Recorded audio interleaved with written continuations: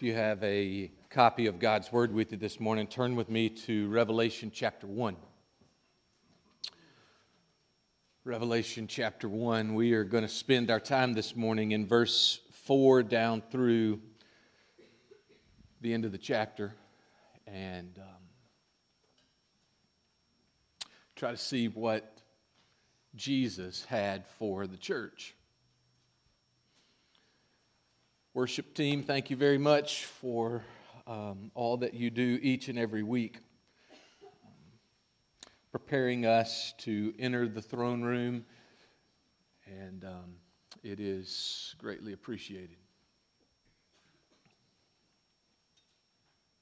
Let me just read for you these verses, and as I read them, I want you to remember the two kind of main thoughts or points this morning. They are these. The expectant church focuses on the important, and the expectant church changes because of contact with Jesus. The expectant church focuses on the important, and the expectant church changes because of contact with Jesus. Verse 4 down through the end of the chapter reads as following. John, to the 7 churches that are in Asia, grace to you and peace from Him who is, and who was, and who is to come, and from the 7 spirits who are before His throne, and from Jesus Christ, the faithful witness, the firstborn of the dead and the ruler of kings on earth, to Him who loves us and freed us from our sins by His blood and made us a kingdom of priests to His God and Father. To Him be glory and dominion forever and ever.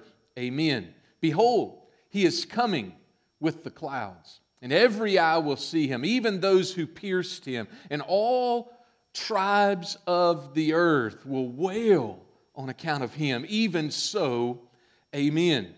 I am the Alpha and the Omega, says the Lord God, who is and who was and who is to come, the Almighty.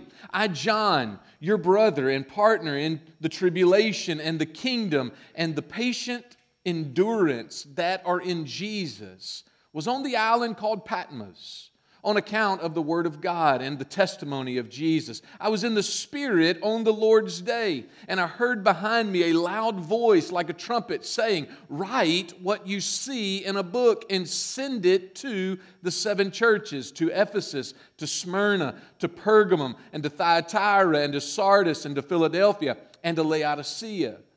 Then I turned to see the voice that was speaking to me.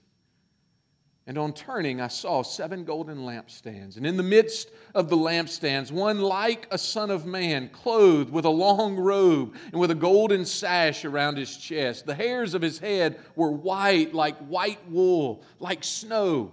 His eyes were like a flame of fire. His feet were like burnished bronze, refined in a furnace. His voice was like the roar of many waters. In his right hand he held 7 stars, and from his mouth came a sharp, 2-edged sword, and his face was like the sun shining in full strength. When I saw him, I fell at his feet as though dead. But he laid his right hand on me, saying, fear not, I am the first and the last and the living one. I died, and behold, I am alive forevermore. I have the keys of death and Hades. Write therefore the things that you have seen, those that are and those that are to take place after this. As for the mystery of the 7 stars that you saw in my right hand and the 7 golden lampstands, the 7 stars are the angels of the 7 churches, and the 7 lampstands are the 7 churches. Let's pray. Heavenly Father, Lord, what a passage, what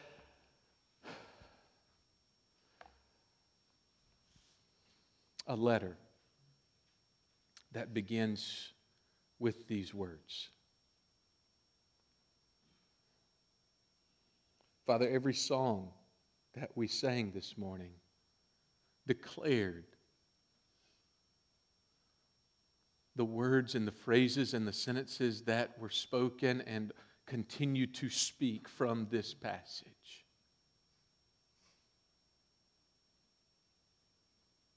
Father, might your word devastate us.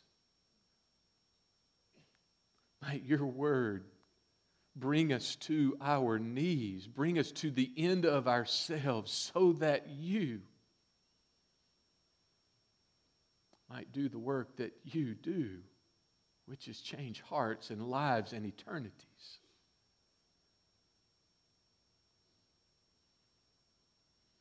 Father, the worst thing that could happen for every single one of us in this place today is that we have come in contact with you. We have come in contact with your word. You have spoken. You have shown us who you are. You have stated it. You have demonstrated it. And the worst thing that could happen for me or for us, Lord, would be that we have come in contact and we leave unchanged. May that not happen today. May that not happen to any woman that is in this room, to any man that is in this room.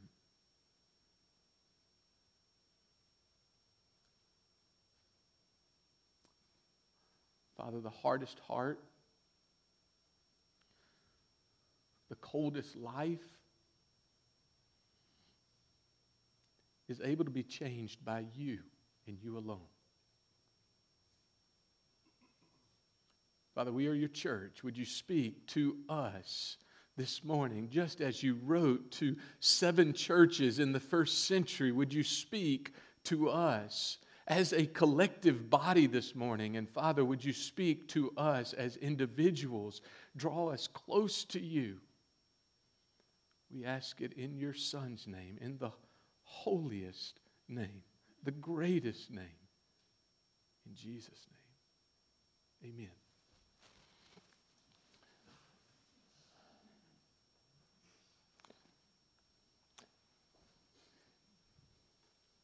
Riverbend Church exists 10 years old this Easter. This Easter, we will be 10 years old. But 10 years ago, this past week, we started meeting every Sunday night praying for you. Praying for the community where we would be, praying for God to move in us, God to move through us. And now at 10 years of age, there have been a lot of people come through our doors. Some of them didn't like the preaching, so they left. One day y'all will wise up to that too, probably. But 10 years. 10 years. We exist for this purpose stated to see people fall in love with Jesus.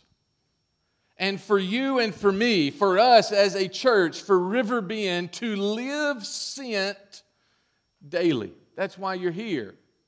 That's why after God saves you and after God saved me, He didn't just take us up to be with Him. He said, no, you're my witnesses in DeSoto County, in Tate County, in Shelby County, wherever I take you, every single day, every single week, you are to be my witnesses because you're my son, my daughter.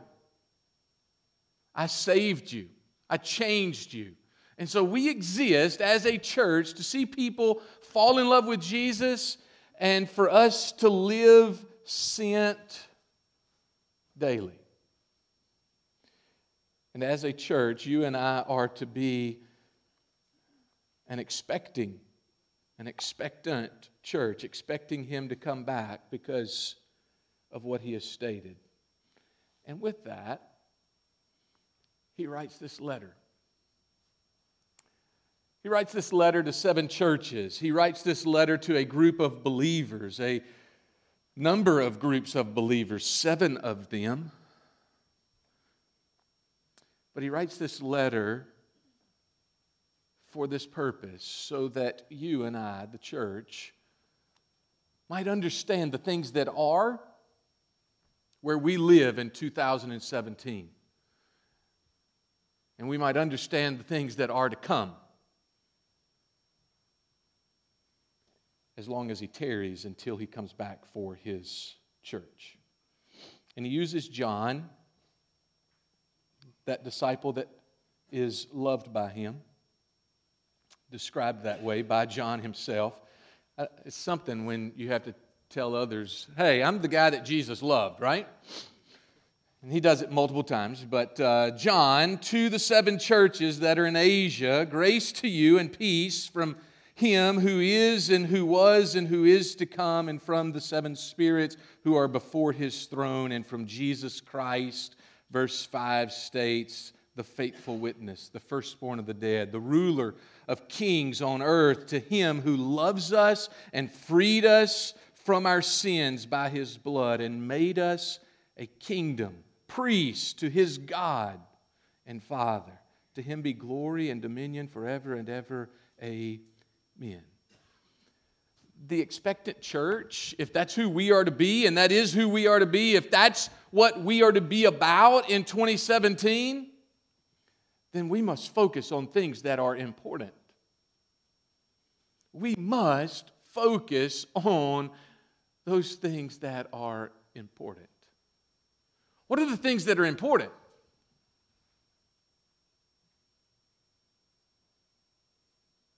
What does John record that are important? John records the things that are important. He records the description of Jesus. I just read it for you a second time in verses 4 through 8. In verse 4 through 8, Jesus is described as a faithful witness. Jesus is described as the firstborn of the dead. Jesus is described as the ruler of kings on earth. He is described as one who loves us, freed us from our sins by His blood, and made us a kingdom. He made us priests to His God and Father. He is described as one who is coming. And the expectant church focuses on these descriptions of who Jesus is, because Jesus is important. The expectant church focuses on the things that are important. They focus on the important, and that is Jesus.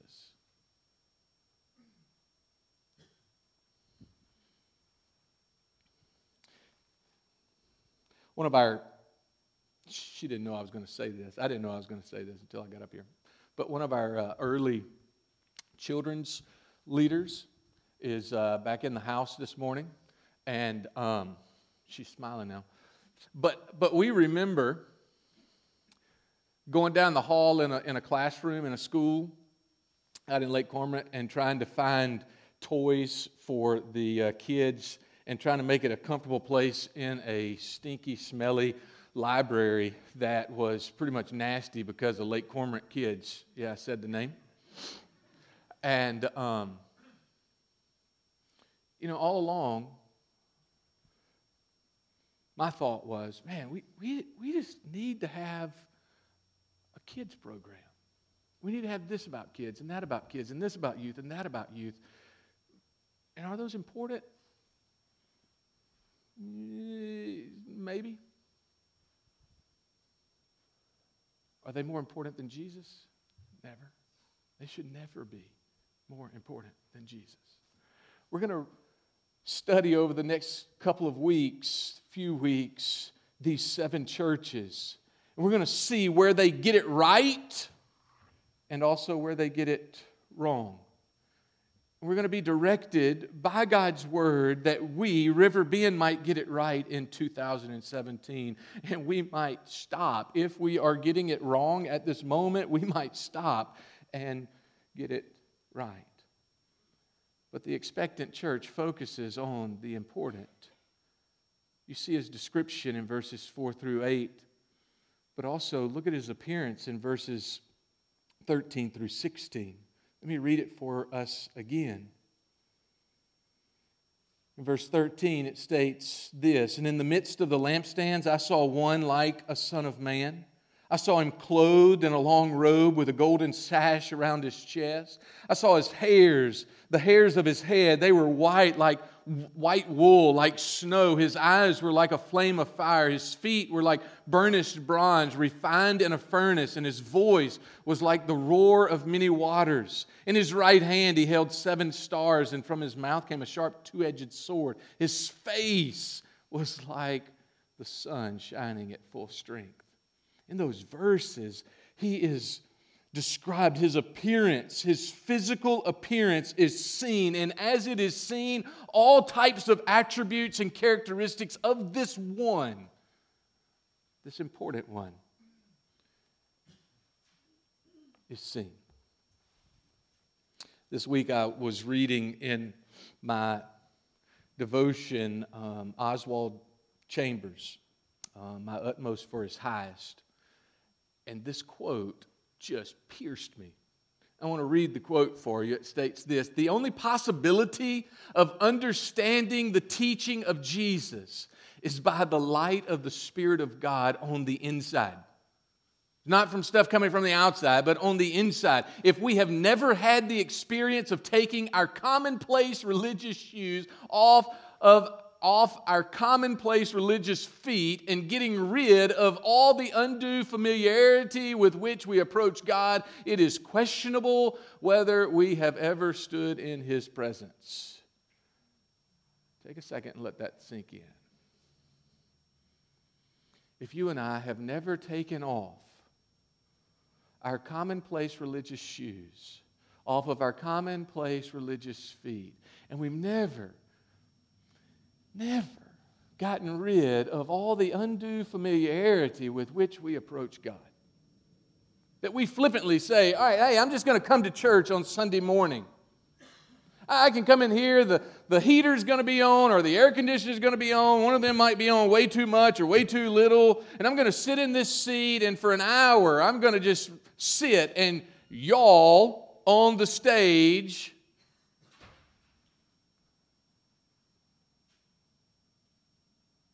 Y'all act, and I'll worship. Oswald Chambers states, it's questionable. It's questionable whether we have ever stood in His presence. Have you ever stood in His presence? Can you remember the moment that you stood in His presence? That's the important things. Those are the things that we as a church ought to be focused on. Those important things. His presence. He is described over and over and over again for the church. And He is described for you and for me in 2017. He has not changed. He rules and reigns in all splendor and glory and might. He is the Almighty One. And church, and sir, and ma'am, is that where you're focused? Is that where you're focused today? That's where we need to be focused. That's who we need to be focused on. The expectant church not only is focused on the important, but the expectant church changes because of contact with Jesus. I love verse 17, I believe. I love that verse when John says, "When I saw Him, I fell at His feet as though dead." Just think about that. When He saw this person, the one like the Son of Man, when He saw Him with that robe that was long and the golden sash and His white hair, and He saw His burnished feet, and He saw His eyes, they were like flames of fire looking straight through everything that John was thinking, everything that John had done. When He saw Him, He saw in His right hand, He had those 7 stars, and He saw coming out of His mouth that sharp two-edged sword as He was speaking, and it was a roar of water. It's like Niagara Falls times 100 million coming out of his mouth. That volume. When he saw that, when he saw him, he fell as dead. Now, in that moment, that was figurative. Okay? You need to understand that was figurative. He did not die right there. But that is a picture for every single one of us, and that is a picture of John before he met Christ. Before Christ touched him the first time, he was dead. And before Christ touched you the first time, you were dead, and I was dead. It's not as if we were dead. No, we were dead. We were dead spiritually until Jesus touched John. And you need to understand, you didn't touch Jesus first, Jesus touched you. Period. The only way you have salvation, the only way that you breathe eternally, the only way that you live is because Jesus touched you. Not you touched Jesus. Jesus touched John, and he was alive. Why was he alive? Because Jesus touched him. When you and I come in contact, when Jesus touches us, things change. What changes? Well, our position changes. Where was he? He was lying on his back as dead. Your position changed when Jesus touched you. You were an enemy and now you're at the table. You were an enemy and now you're a son or a daughter. You were an enemy and now you are a close friend. You're not even a servant in the house. No, you are an heir to the king because he touched you, touched me. But not only does his position change, do you see that also his perspective changed? When Jesus touched him there in verse number 17, he says, "Fear not." He was scared to death. "Fear not, I am the first and the last, the living one. I died, and behold, I am alive forevermore. I have the keys of death and Hades." Told you this a number of times. Some of you can probably even state what my favorite chapter in the Old Testament is. It is Isaiah chapter 6. It is the same picture that happened in the Old Testament as that is happening right now in Revelation chapter 1 in the New Testament. God takes the curtains of heaven and He peels them back and allows a servant to see into heaven. He allows John to see Jesus in heaven here. He allows Isaiah in chapter 6 to see what is taking place. And when that happens, somebody's perspective changes. It's not God's, it's man's. And when you and I come in contact with God, when you and I come in contact with the Holy One, we see Him for who He is, and we see who we are. And my question this morning is, has that happened with you? Has that perspective changed? Or has it just been another 7 days? Has it just been another week? When Isaiah saw God. Let me read the verses. They'll be on the screen. When Isaiah saw God, here's what he stated in Isaiah chapter 6. "In the year that King Uzziah died, I saw the Lord sitting upon a throne, high and lifted up. The train of His robe filled the temple.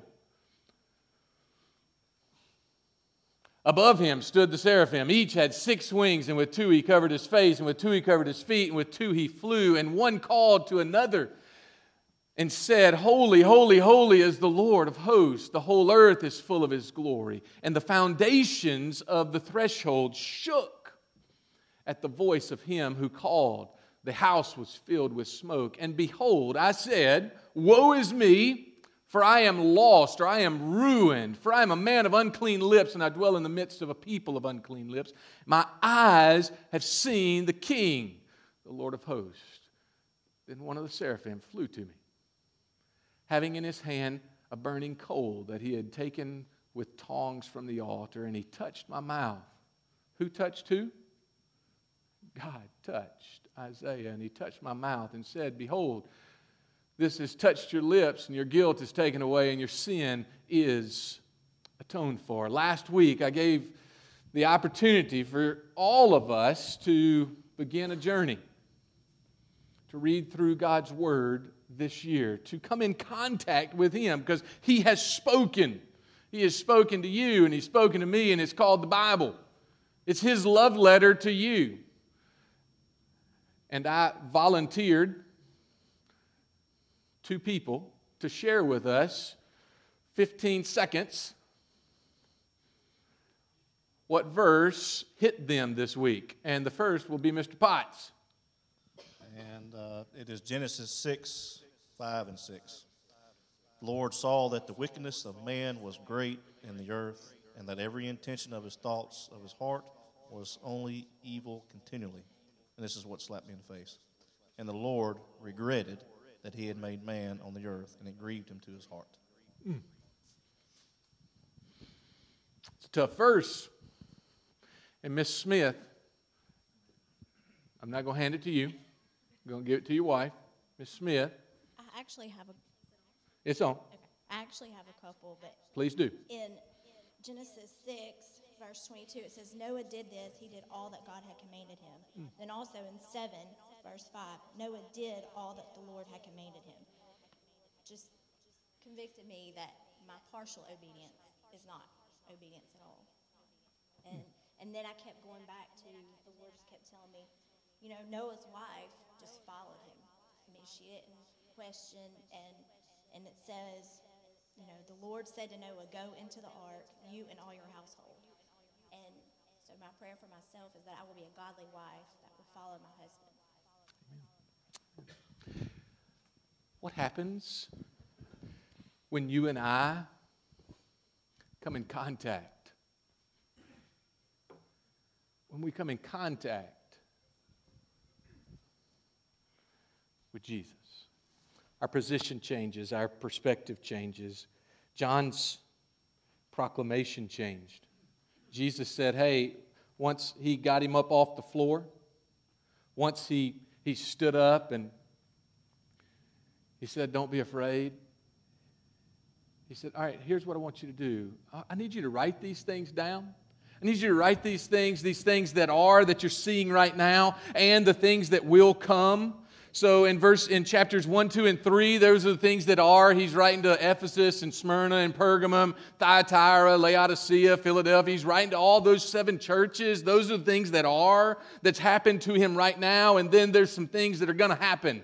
Chapter 4 through the end of the book, those things are going to happen. I need you to write these things down, John, because the people that come after you, some 2,000 years after you, they need to know, here's what's coming. I'm coming. I'm coming. I'm coming back for them. I'm coming back for them. I'm coming back for you, and every eye will see me, even those that pierced me. They're all going to see me. And all the tribes of the earth are going to wail over me because I am a dividing person. Those that are with me, those that are mine, those that have come to life eternally, they will live forever. And those that have not life, they will live in utter darkness and judgment forever and ever and ever. The expectant church changes because of contact with Jesus. My question for you and my question for me is this: when's the last time? Think about it. When's the last time that you just sat down and spent some time with Him? When's the last time that you opened this and it wasn't 5 seconds, all right, I got my 12 verses in for the day, or my chapter in for the day, but when was the last time that you just had unhurried moments in front of the King to allow Him to come in contact with you, to allow Him to touch you, to speak? Oh, church, 2017 will not be what God has for you or for me or for us if we don't allow Him to come in contact He desires. He desires to speak to students. He desires to speak to moms and dads. He desires to speak to you this week, this year. Will you and I slow down enough to allow Him to?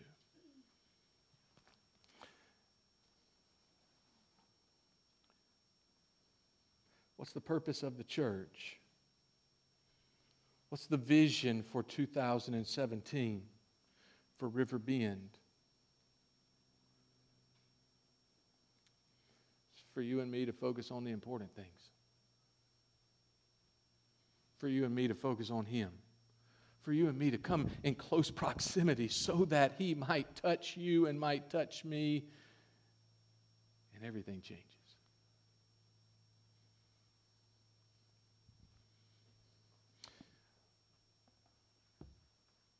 I remember sitting in a converted garage. It was now our multi-purpose room as an 8-year-old one evening.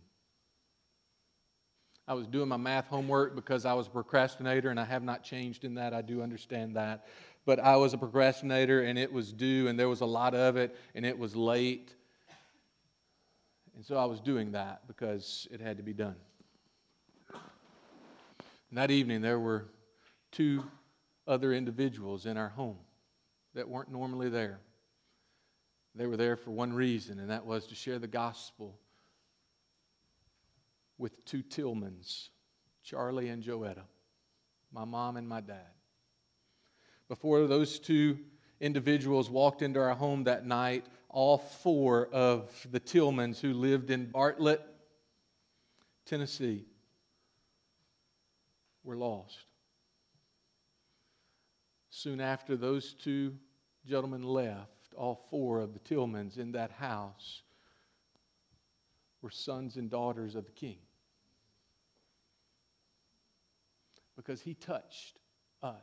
Not because 2 guys came and talked about Him, but because He touched us. It wasn't just a decision that was made. It wasn't a hand that was raised. It wasn't me coming down to an altar. No, I hit my face on the ground because I knew my condition, a sinner. And He touched me. And He desires to do the same to you. Maybe you have never come in contact with Him. Maybe everything has been a religious decision up to this moment, but He has shown Himself as who He is, the King of Kings, the Lord of Lords, the Almighty, the one who died, who lives forevermore, ruler of all the kings of the earth. And He loves you. Stated it right there in Revelation chapter 1. He loved you, loves you, and desires to set you free by His blood. If you don't know Him, let me introduce Him to you. If you know Him, I've studied that before, looked at that before. Come back into close proximity. Let Him touch you again. Right now. Today. For we exist to see people fall in love with Jesus and to live sent daily. Heavenly Father,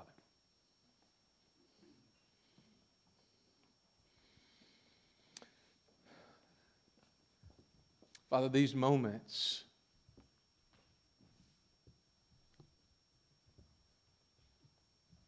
in Revelation chapter 1 have described for us once again who You are. Father, they have described for us the one that You sent, the one that said in John chapter 19, Father, I'm a faithful witness because what You have sent Me to do, it is finished. The task, the sole task, Lord, that You sent Me for is finished. My blood is spilled for a wretched sinner named Brian Tillman and for all the other wretched sinners. It is done. God, thank You. Jesus, thank You.